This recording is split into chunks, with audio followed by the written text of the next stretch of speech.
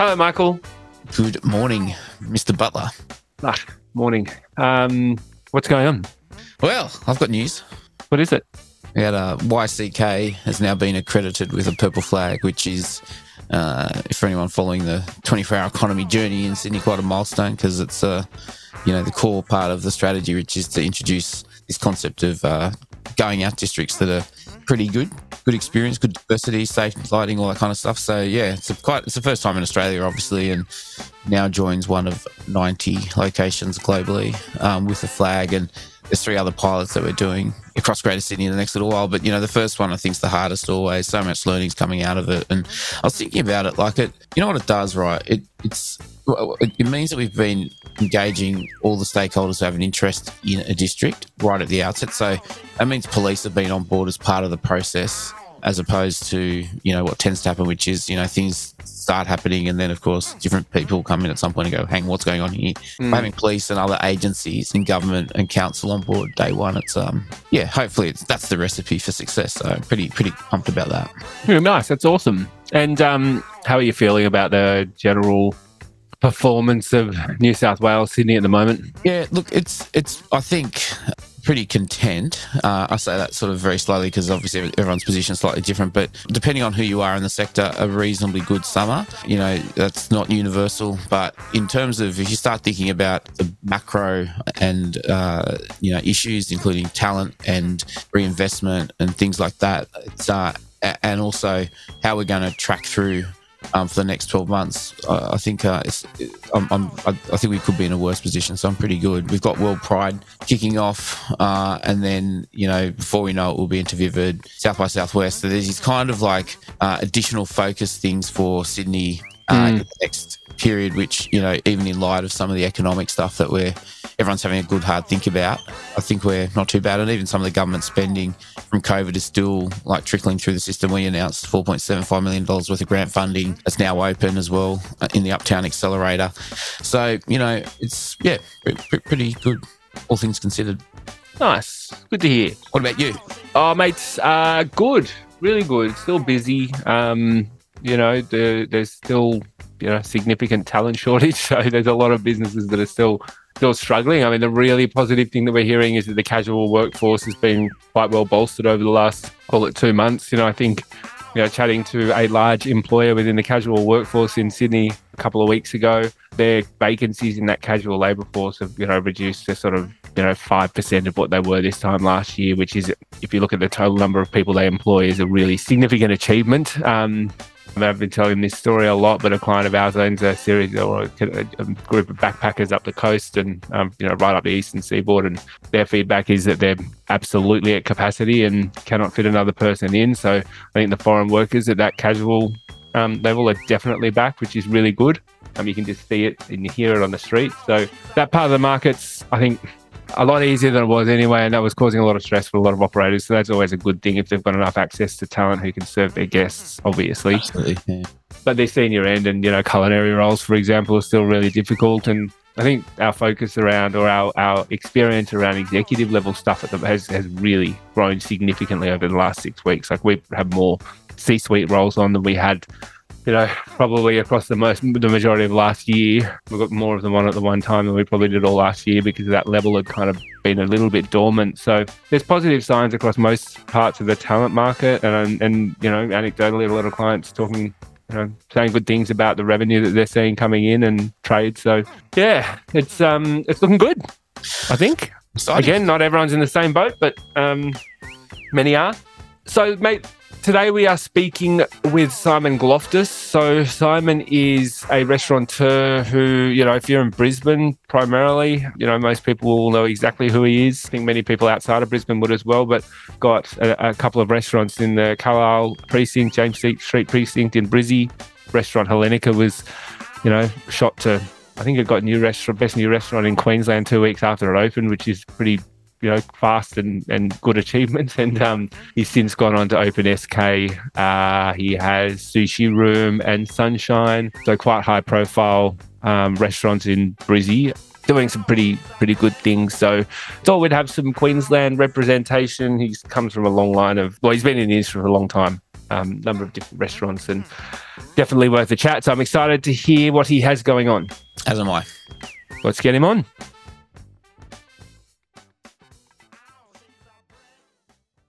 Mate, to kick off, we thought we might just ask you tell us a little bit about, I think, yourself personally.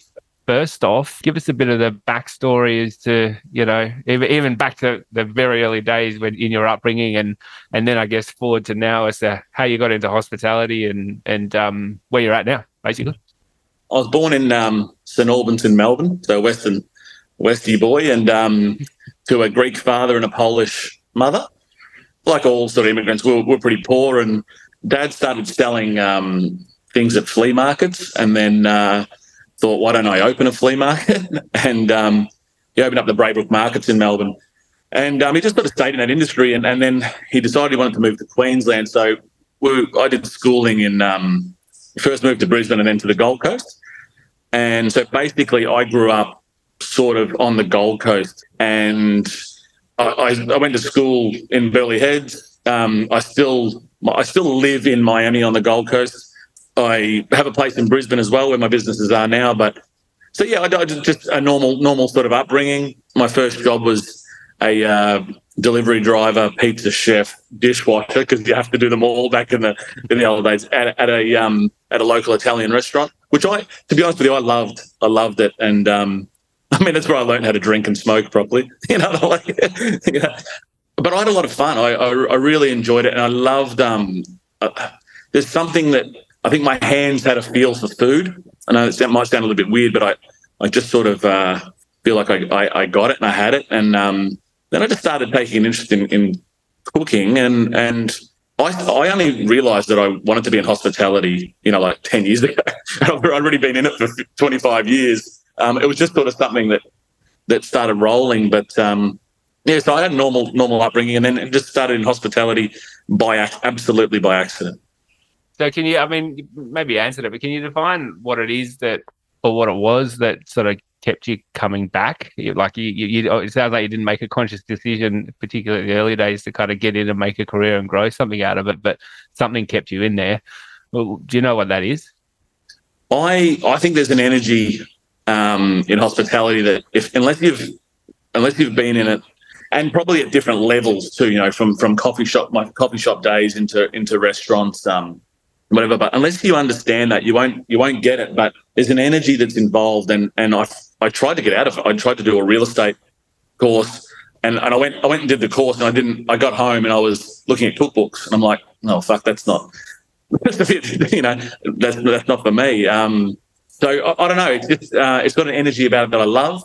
There's something that pulls you back, and I always knew. I suppose one thing for me is I always knew that I wanted to be in business though for myself. So no matter where it was going, my thought process was always forward, positive, and into business. So the shitty jobs, the dishwashing jobs, the wet socks at the end of the night sort of thing, it didn't bother me because my goal was always to be in business for myself, and luckily it sort of ended up that way.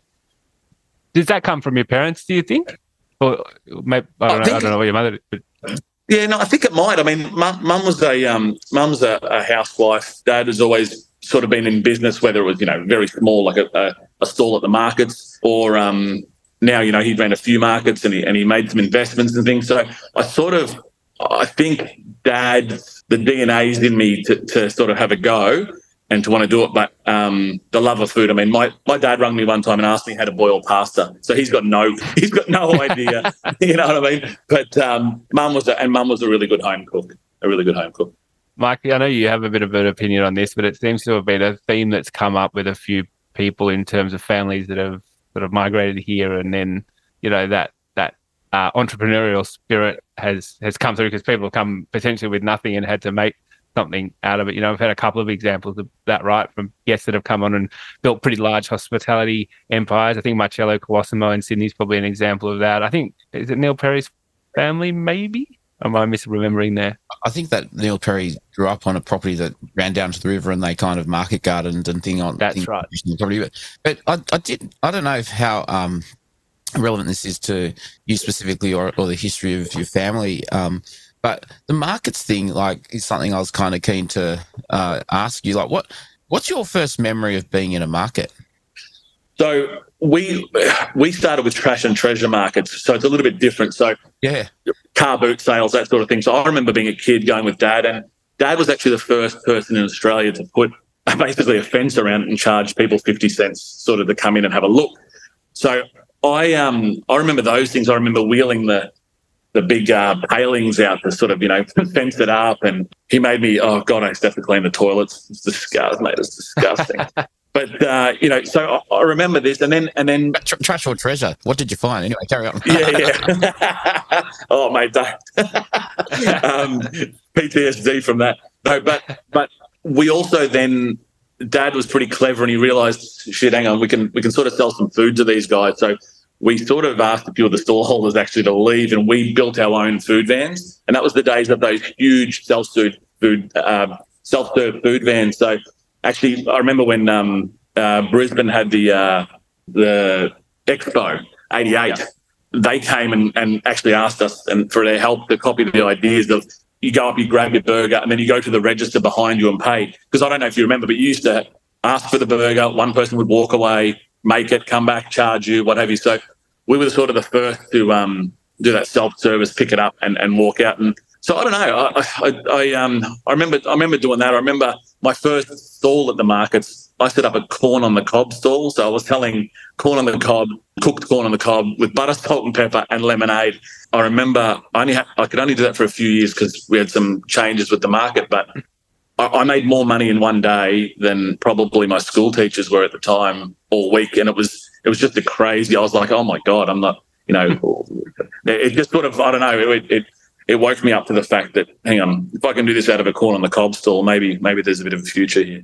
I'm like a bit fascinated in this as a kind of, this is tangential. Luke and I always go off tangent, so apologies. But, a lot of this sort of discussion around animating and getting people back out and into cities and all this kind of stuff, which is what I obsess about. Like, markets are something that like people would want to do and will engage with. Like, it's just, every proposal that comes through, you know what we'll do? I don't know. Let me hear. We're going to do a market. It's going to have like, these 5 things, live music, art, blah, blah, blah. It's just one of these kind of community things that, and then, but if you look at like, development across cities, at least in Sydney and others, like we kind of eliminated that marketplace just due to the changing nature of commerce and, the supermarkets coming in. And now it's almost like there's this, kind of reminder that actually, you know what, corn on a cob with butter, salt and a Coke or whatever is what a great experience, and at a price point that like is accessible maybe, I don't know. And it just and just reading your story and your family story, it was just kind of an opportunity to ask you about whether how much of that I guess has sort of shaped the approach that you've had through the formation story and now into the various projects that you're involved in. It's super, super important. Now, don't get me wrong, there's different demographics, so there's different markets for different people and this sort of thing. So not everything works everywhere. But, for example, James Street in Brisbane, where we are, the landlords here, they've got an upscale marketplace. It's a market. It's still a market. It's got the fruit stalls, the meat, the fish, the flowers. They've got everything they need. It's an upscale market. Where we started, Braybrook Markets in Melbourne, was the lower end. But all cities, if you don't have marketplaces, you're soulless. There's something that's intrinsic in our blood, it's in our DNA to want to go and shop at markets. I think especially people from other countries. I mean, it's like my family back in Greece, whatever, they shopped at the market. There was no shopping anywhere else. So, it's a really, really important, I'm going to say even tool to craft an area or a suburb or a feeling in a place. And I'm a big advocate for markets. It's where I grew up and mate, we need them. That's it, straight up. The corn is a far cry from where you're at now. We'll start with your first restaurant and then maybe talk us through to where you are today in terms of your group. Because, for those that don't know, I'm sure that is probably very few people that would be listening to this, but you currently own and operate, some of the top restaurants in Brisbane, if not in Australia. But what was number one? What was it? Sorry, isn't the first one? So I started with cafes. Actually, I had Three Beans, Little Beans, and Piccolo on the Gold Coast. They were at the time, again, sort of, this was when I was 20, sort of 21, around that time I started. There was no, like the espresso bar was only just starting up here and that was on the Gold Coast. So we did, really beautiful coffee. And I remember my second store I opened up one morning. It was just a cheap sort of one in Nobby Beach on the Gold Coast called Little Beans. And I had a roller door because I couldn't afford the front to put the, glazing in and whatever. So I just put a roller door as the entrance. And I lifted the roller door up at 6:30 in the morning to open. And there was all these people out there. And I thought, something's happened. Like, what's happened? And they were all waiting to get a coffee from my shop. And I was like, oh, my God. So I was like, oh, shit, okay, this is like amazing. They followed me and they all heard that I sold the coffee shop before and opening up a new one. So that was amazing. And then I sold the coffee shops and went on to, which was my baby and still is my baby, Hellenica. So Hellenica in Nobby Beach was my first real restaurant. And that really, I can't overstate what that did to the Gold Coast at that time, not in a egotistical way, but there was no such thing as a restaurant that had sharing food. I brought in double sittings, no BYO, groups of 10 or more, had to do a set menu. So I'm the idiot to blame for that sort of stuff in Queensland. But there was nothing of it. I used to run around to the tables because the customers didn't know, they didn't understand it. It was a Greek restaurant with share plates, which for me sounds pretty straightforward, but they didn't understand it. So I'd run around and I'd say, just pretend you're at a Chinese restaurant and the food comes to the middle of the table. I would have to explain that. And we're only talking 12 and a half, 13 years ago. Is that what the chopsticks were for? Yeah. Exactly. So, but it's crazy. And then Hellenica Gold Coast, but that was in 2010. 3 years after that, I think it was, I opened up, which sort of put me on the map a little bit.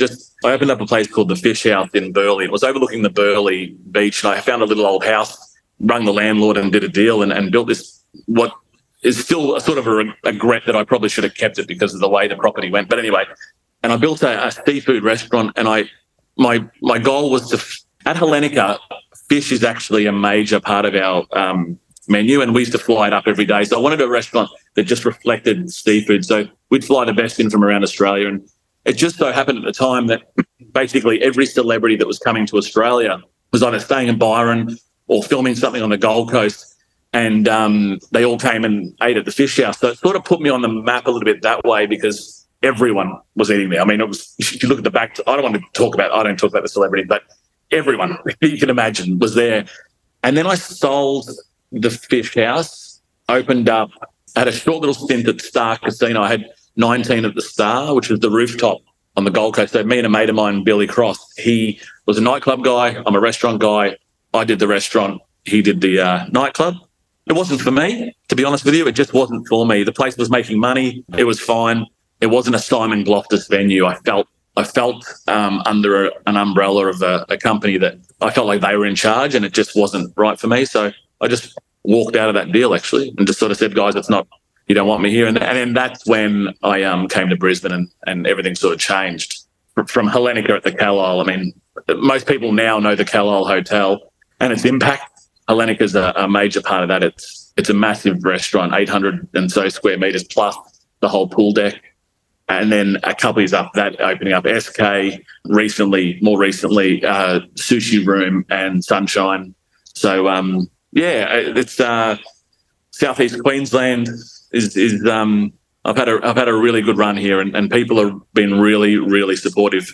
And I always say this to anyone from down south, that you guys sort of wish that you had the enthusiasm that Southeast Queensland does at the moment, because everything that opens here, people are genuinely excited about it, and they want it to work because they want places to eat. So they support you and they spend money, and it's a really amazing place to be at the moment, Southeast Queensland.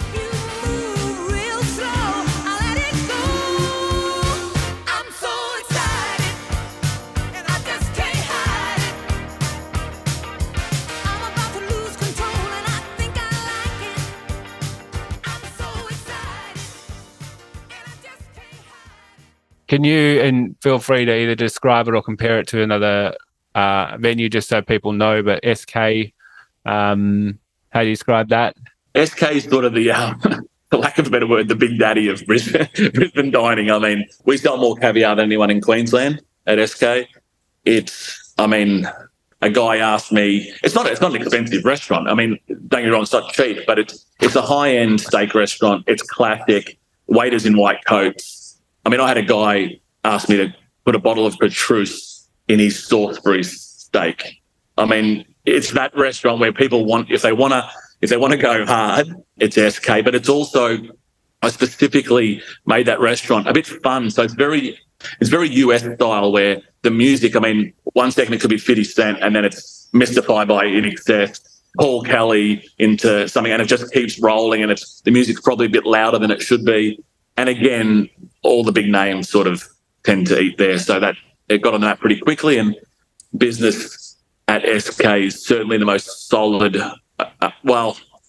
consistent of my venues. And then Sushi Room? Sushi Room is where I eat at the moment 4 or 5 times a week. I'm just like absolutely addicted. So I love Japanese food, and I think most people do. Brisbane is a little different, where I had a lot of experience on the Gold Coast early, and Gold Coast is actually no Japanese food more than most cities, because in the 80s, Japanese all came over, built golf courses, built hotels, and put Japanese restaurants in all of them. And people were familiar with proper sushi.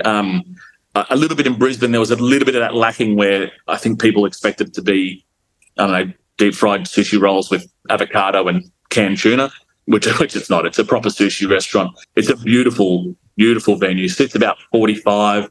Got a sushi counter made out of hinoki timber that we flew in from Japan. Again, that's in the Carlisle Hotel. It's just that at the moment, like I said, it's I just come back from the States actually, and I was there for 2 weeks, and I just craved Sushi Room. When I came back, was the first meal I had was there. I think you were sitting behind me when I was sitting at that kitchen bench the other night after you just returned. It's pretty impressive. And then Sunshine? Sunshine's a passion project of mine, and if it makes money one day, that'll be great. It's one of those places. It's like, it's busy, it's buzzing, it's a vegetarian Mediterranean. It's all counter service. You fill up your plate with beautiful stuffed tomatoes, salads, vegetables. You take it to the end of the counter. They take it to the end of the counter for you, pick a drink or whatever. We weigh it and we charge you by weight. I don't think this has been done the way I've done it before, the way we've done it. I've seen some places like delis do it by weight, but everything's a different price, whereas this is the one set price. The hard thing for me with that is I don't think the customer realises that if you cook a box of beans down into a beautiful bean stew like we do, fasoulaki for the Greeks, it comes down to about, probably about 1/10 of the size. So it costs us a lot of money, and people just still won't pay the price for the veggies. But it is a passion project of mine. It's I eat there probably 3 to 4 times a day for lunch, and all my staff seem to eat there. We love it. It's on the opposite side of the street on James Street on the Carlisle Hotel. And it's this beautiful place called Sunshine. It's all done in yellow. The staff are friendly. The food's great. It's just, I've said to a few of my mates, I'm opening up a vegetarian. They go, oh, fuck, you'll never see me there. And I said, oh, we'll wait and see. And once they try it, they're like, oh, it's stuffed tomatoes, spanakopita, moussaka, these sorts of things. They're like, oh, okay, I actually like that. I go, yeah. It's food that happens to contain no meat more than it is a vegetarian restaurant, You touched on earlier just a little bit about, I guess, Brisbane and people wanting things to open and be successful. I guess there's your role in that, other operators that may be involved in sharing that kind of enthusiasm.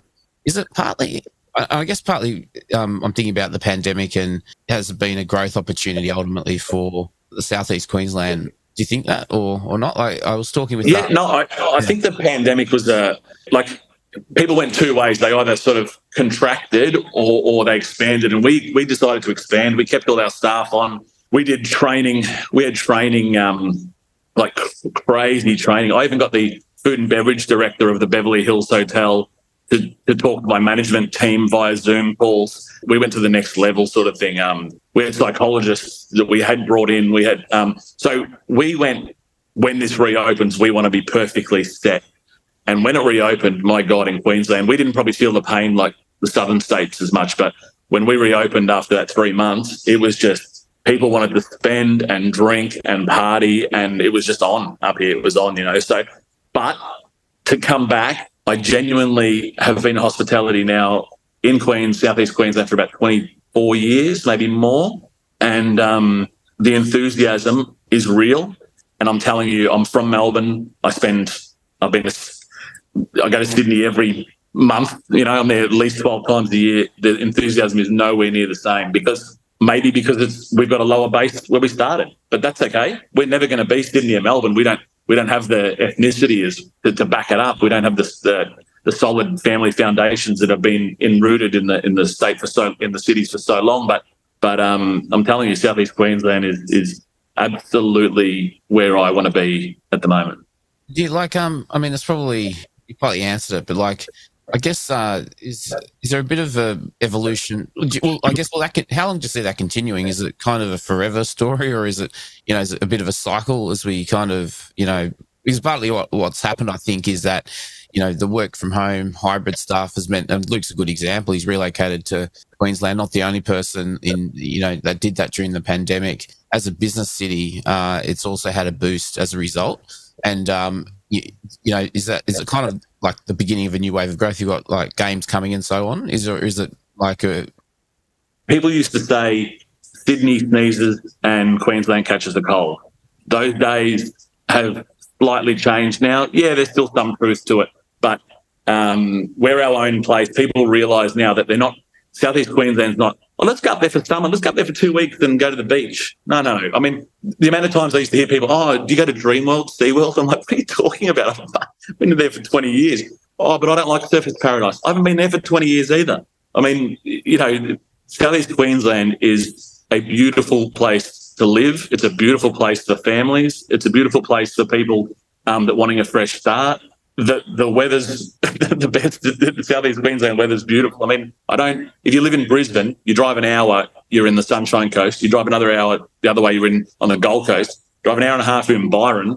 I mean, mate, I kept my place on the Gold Coast, and that's where I spend most of my time. And the amount of stuff I've heard about the Gold Coast over the years, it cracks me up. But there's now when you take a little walk from Burleigh Heads to sort of just south of Broadbeach, it's some of the best real estate anywhere in the country, and with the weather and the lifestyle with it, for some people it just suits. If you're a city guy and you brought up in Melbourne and you love those laneways, well, we don't have that, and so why would we want to have that? We don't.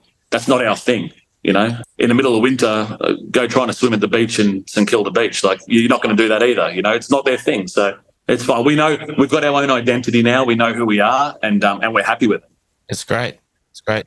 Like, do you want to just talk a little bit more about the Carlisle and like how it sort of that opportunity came about? You're obviously like a significant participant in it, and I guess like is there stuff that comes off the back of that? Yeah. So the Carlisle is basically the brainchild of Michael and Cal Maloof, and along with their sister Catherine and their father as well, and what have you. But those boys are the ones that are really pushing it, and it's in a precinct called the James Street precinct in Brisbane, or the Carlisle precinct in James Street. It's the single best street in Brisbane, and I can sort of say that it's like a more complete version of Double Bay. For just sort of to try and compare, it's smaller than Double Bay, but it's a beautiful street. And the guys opened up a market and then shops. So the James Street Market is that place. You go buy your high-end fruit and veg, whatever. Then there's some fashion in the street, and then they've decided to open up the Carlisle Hotel. And I mean, at the moment, I can't think of another hotel in Australia that has even close. You can't compare it to anything. It's one of a kind. It's designed by Richard and Spence. Amazing designers. The breeze block, open hall passageways. It's just the hotel's different, and it's built around this beautiful pool that you just sort of want to be at. And to be honest with you, they might have undercooked it a little bit because everyone who stays in the hotel wants to come and eat Hellenica and sit by the pool. They thought, maybe there'll be some business crowd that don't want to use the pool, but it's made the pool so buzzy. And the good thing about it is it's not a hotel that's built to be cool for 2 days. Yeah, okay, it's the flavour of the month, and that might subside a little bit, but it's got real foundations here, and it ain't going anywhere. And I love being a part of it. I mean, I opened Hellenica, then SK, then Sushi Room, and then Sunshine across the road. all off the back of it. The landlords are amazing. They're the best guys ever. They want you to succeed. When COVID happened, they called me into the office and said, "Hey, Simon, we know how important you are. Don't pay us rent until you can afford it." And I'm like, how good's that? I mean, how many landlords would do that? It's like, and guess what? The day that I reopened, even though I couldn't afford it at the time, I started paying rent because I wanted to pay back a little bit in their trust, and so it just works. The street's got a great feeling. There's some really smart landlords that, if you want to open up a Thai restaurant, they're like, "No, hang on, we've already got one." You want to open up a Greek restaurant, well, we've got one. Maybe try something different, and they really bring in the street together. It's a beautiful place to be, and a real magnet for anyone that lives in this area. If you haven't stayed at the Carlisle, I'd recommend staying at it. Like it's a pretty special place. It's very different. And that's why I like it. And that's why it's so unique. And yeah, off the back of this, my phone obviously now just doesn't stop, which is a real, I take that in the best way, and it's a great compliment. And to be able to sort of pick and choose what I want to do next is really it's really pretty cool. Something to poke on. Locust song for the 200 coming real. It's the next episode. Hold up. Hey, well, my niggas who be thinking we soft, we don't play. The Khalil, it's a topic of conversation a lot in the worlds that, especially obviously in the accommodation world that I spend a lot of time in. You obviously spend a lot of time in the building itself, and you may have answered this already. I'm not quite sure, but there's a lot of discussion around what makes it kind of great, because it's on the surface, it's pretty simple, right? Like, I mean, it's beautifully designed, but it is like, it's beautifully designed, but there is just something about that building that just feels exceptionally different to any other hotel that I've probably experienced before. Yeah. Have you been able to put your finger on what that is? Yeah, some things just work, Some things are right. This hotel was right at the right time in the right street with the right landlords who, quite frankly, chose the right tenant. I mean, there's days when I lose money, but I want to make sure the hotel guests are happy. So I keep the staff levels high and these sorts of things. So the wrong tenant could have torched this place, but they trusted me 100%. And they don't come to me every day and say, "Hey, what do you think about this?" and change this. They let me do what I do. And, I think it's that combination. And Hellenica, I mean, not for everybody, but for a massive majority of the Sydney and Melbourne, the wogs from Sydney and Melbourne, all my besties. Hellenica is their I don't know. I don't know how to put it, but it's a massive draw card. So I think the guys were a little bit shocked how many people from Melbourne, Sydney, and the Gold Coast, where all my businesses were before, flocked to this place just to come and sit at Hellenica and have the food here. That now that we're closed on the coast, the other thing is it sort of feels like it's in the middle of residential a little bit. It's a really nice area. So it's not in the CBD, which I think is been really beneficial for the Carlisle.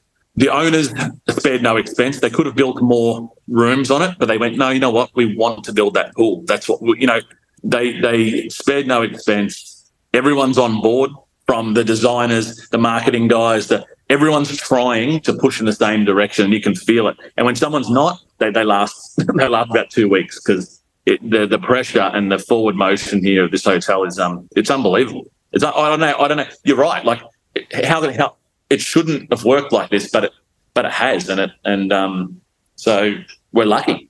Can I just double click on a particular thing you were talking about there?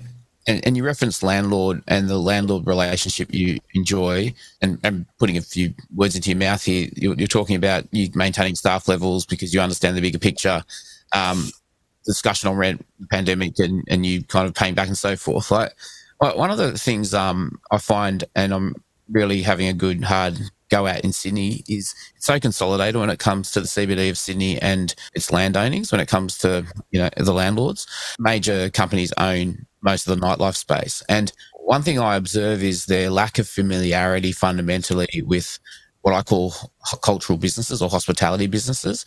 And this kind of concept of a landlord-tenant partnership, I think, is just so fundamental to business sustainability and consumer experience fundamentally. In terms of the discussions and experiences that you have now, and using your current landlord of the Khalil as an example, is how much of a determining factor is it when you're looking at other opportunities? It's everything. If my gut doesn't feel right about the person I'm doing a deal with, I'll walk away from it no matter what it is. Because it is absolutely, if I can't pick up the phone to my landlord and say, mate, I need this, or let's do that, or what do you think about this, or hey, I'm short this month, or whatever it might be, then mate, there's no point in me doing it. I'm not here to try and change people's mentalities, whatever. I want people in the same mentality, the same positive mentality as myself, and I just won't do it. I get offered, look, I didn't want to be a smart ass before, but I'll tell you, on the back of this, I get offered everything. I get offered sites that are being run at the moment by restaurateurs when you would think, oh, that person's successful in Melbourne and Sydney, big names, and I'm getting asked to take them over. So I'm getting offered everything, and I've chosen to be very careful about what I do next and not just jump and whatever. But the landlord relationship, landlords can shape a city. And okay, let's go back to Double Bay. Let's use Double Bay as an example in Sydney. Double Bay was stagnant for years and years and years because the landlords went, no, that's what rent we want. No, that's all. No, not doing anything. Right. Then a couple of smart guys got together, started changing it. Now everyone's jumping on board, and Double Bay, in my opinion, is probably the single best suburb for the future in Australia. It is ripe and perfect, and it's started by a couple of smart landlords, but also Neil Perry has a lot to do with that because he brought Focus there. But it's got the hotel there, which one day something will be amazing there. And the landlord is very, very, very important. Very important. And I'll tell you, if the landlord wants to, if they want to be smart asses and stick to the rent or this, that, whatever, I'll tell you now that if my landlord said that they'll stick to the asking rent, they would be getting less because at SK, I'm on a rental percentage deal and I pay a hell of a lot more than what I would have. So these guys aren't that dumb.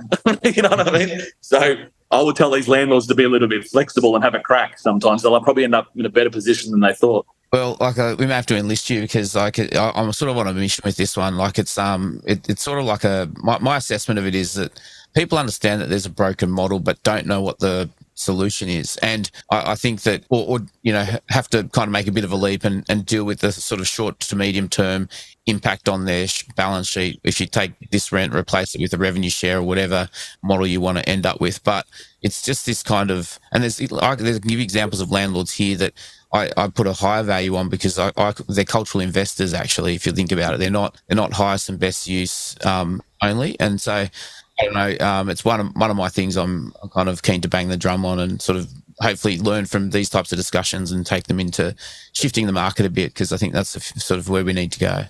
100%, mate. If everybody gives a little bit, not everybody has to give everything. You know what I mean? Like it's just simple. It's as simple as that. Just everyone gets on the same page and you watch these suburbs change. It'd be crazy.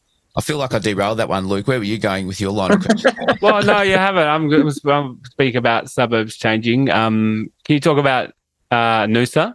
Is that able to be spoken about at the moment? Because there's a lot. It's obviously where I'm speaking to you from, and in the community. I mean, the talk of the Carlisle opening up here is pretty loud, and I think that will have a pretty significant impact on the community in a really positive way up here. But I'm just not sure how sort of widely you can talk about that. It doesn't have to be specifics, but I think it's pretty well known or confirmed that it will be opening up here in the end of next year or thereabouts.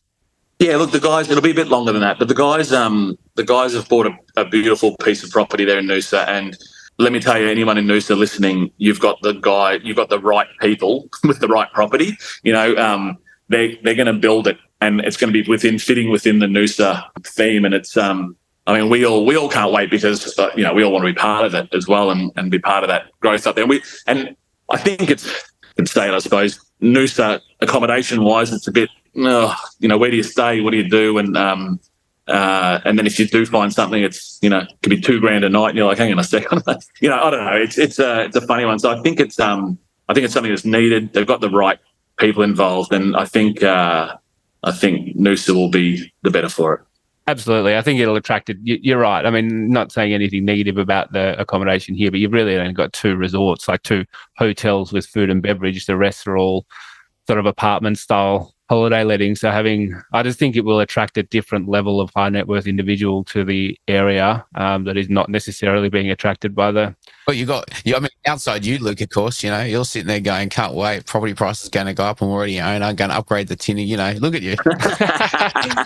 Mate, let me tell you. I literally had that conversation with someone the other day. Like, that's the way people are looking at it. 'Cause, hospitality really, you look at what Coogee Pavilion did to house prices in Coogee, like it's pretty straightforward. Mate, if Noosa house prices go up anymore, no one in Australia will be able to afford it.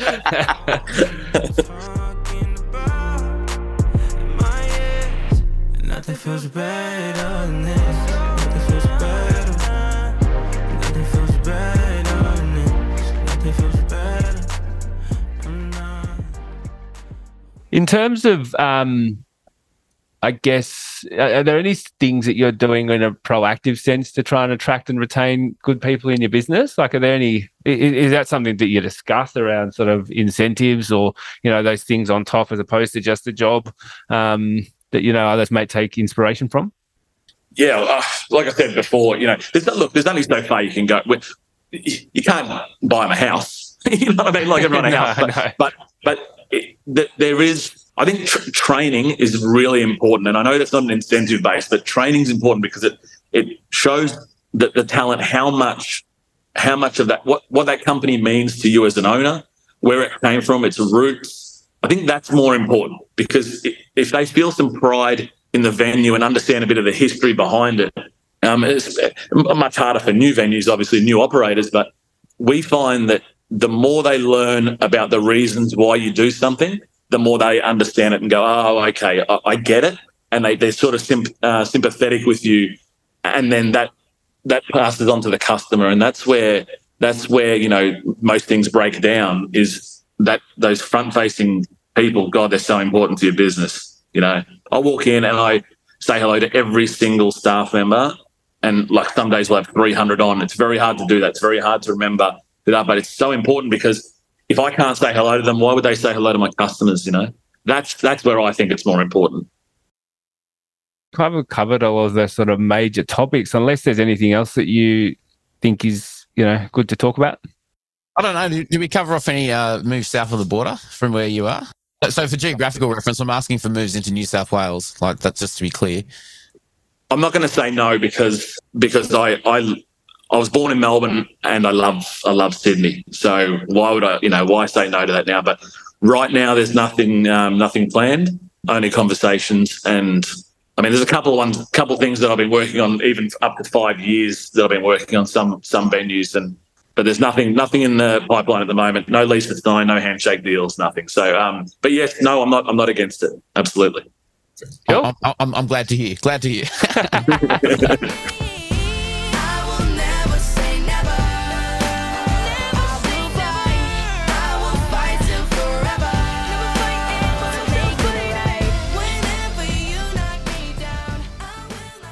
Well, we're going to jump into the final five. We obviously ask every guest these questions, so hopefully you've had a little bit of a chance to prepare, but if not, just make it up on the fly.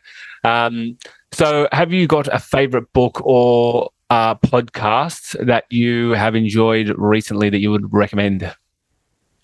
Yeah, I listen to a lot of podcasts and audiobooks and things like that, but I think Tillman Fertitta has one. He's a big restaurateur in the States. And when I say big, I mean huge. And it's very simple. I think it's great for people wanting to go to the next level in hospitality. So I've actually forgotten the name of the book, but it's Tillman Fertitta's book is really good. Have you listened to Unreasonable Hospitality by any chance? No, I haven't actually. Right. I've been recommending it to everyone. It's a guy that basically took 11 Madison Park to number one in the world, Will Gerarda. Yeah, but I haven't listened to it. Yeah, right. It's phenomenal. I highly recommend to anyone who wants to listen to someone who is exceptional at sort of creating an amazing hospitality experience. Favorite, album or artist that you are listening to right now? So I'm going to be pretty boring here. I am like In Excess is my favorite album of all time, and it's on. If I'm down, I put it on. If I'm up, I put it on. If I'm going for a walk, I put it on. If I'm trying to I do a bit of boxing. If I do boxing, I put it on. Like it's my all time. It's my all time. Yeah, no, it is a very good album. It's the Negroni of albums. Okay, but may have answered the question. Favorite drink right now? No, yeah, I'm a martini and red wine guy. What's the red that you would typically go to? Are we spending a lot of money, or what are we doing? Yeah. No, look, Yeah. I love the French. Just have there's something, that terroir word. There's something in the soil, and it's hard to beat. I'm going to get two from you here. Favorite venue internationally? If you could go to any venue in the world, where would it be? And domestically, what would it be? I'd like to go to Annabelle's in London. I've never been to. It's a members club in London, and it looks absolutely incredible. I've got a few friends that are members, so hopefully this summer, our winter, their summer, that'll happen for me. So what was the second question? Your favourite venue in Australia right now? My favourite, well, I always go by restaurant and Flower Drum is my favourite restaurant in Australia by a long way. And then there's a big gap to lots of restaurants under there, but Flower Drum's always number one for me. Yeah, nice, good answer. And finally, who in the industry are you most inspired by and why? I'm inspired by a lot, but, and I say this a few times, he's going to think I'm in love with him, but Justin Hems has just done something that no one else has ever been able to do. And I'm telling you, if he was in the US, they would build a statue of him. What he's done, you don't underestimate what he's been able to do. It's quite incredible. His venues, I'll be honest, aren't in my top 5 places that I want to go to. But as a leader in our industry, there's no one that's ever come close. And I would say nearly worldwide in this, to do what he's done in Australia. In America, it'd be a little bit easier. In Australia, like, oh my God, mate, it's like lightning has struck what he's done. So he's the best. He's the best by a long way. Well, mate, thank you so much for making time. Hopefully people listening can get a chance, if they haven't already, which would probably be fairly uncommon, especially if they're in Queensland, but get a chance to experience one of your restaurants, and look forward to seeing what happens when you hopefully open in Noosa and anything else that opens for you before then. Thank you very much, guys. I really appreciate the time. Cheers, mate. Thanks. Good afternoon. Thanks, Simon.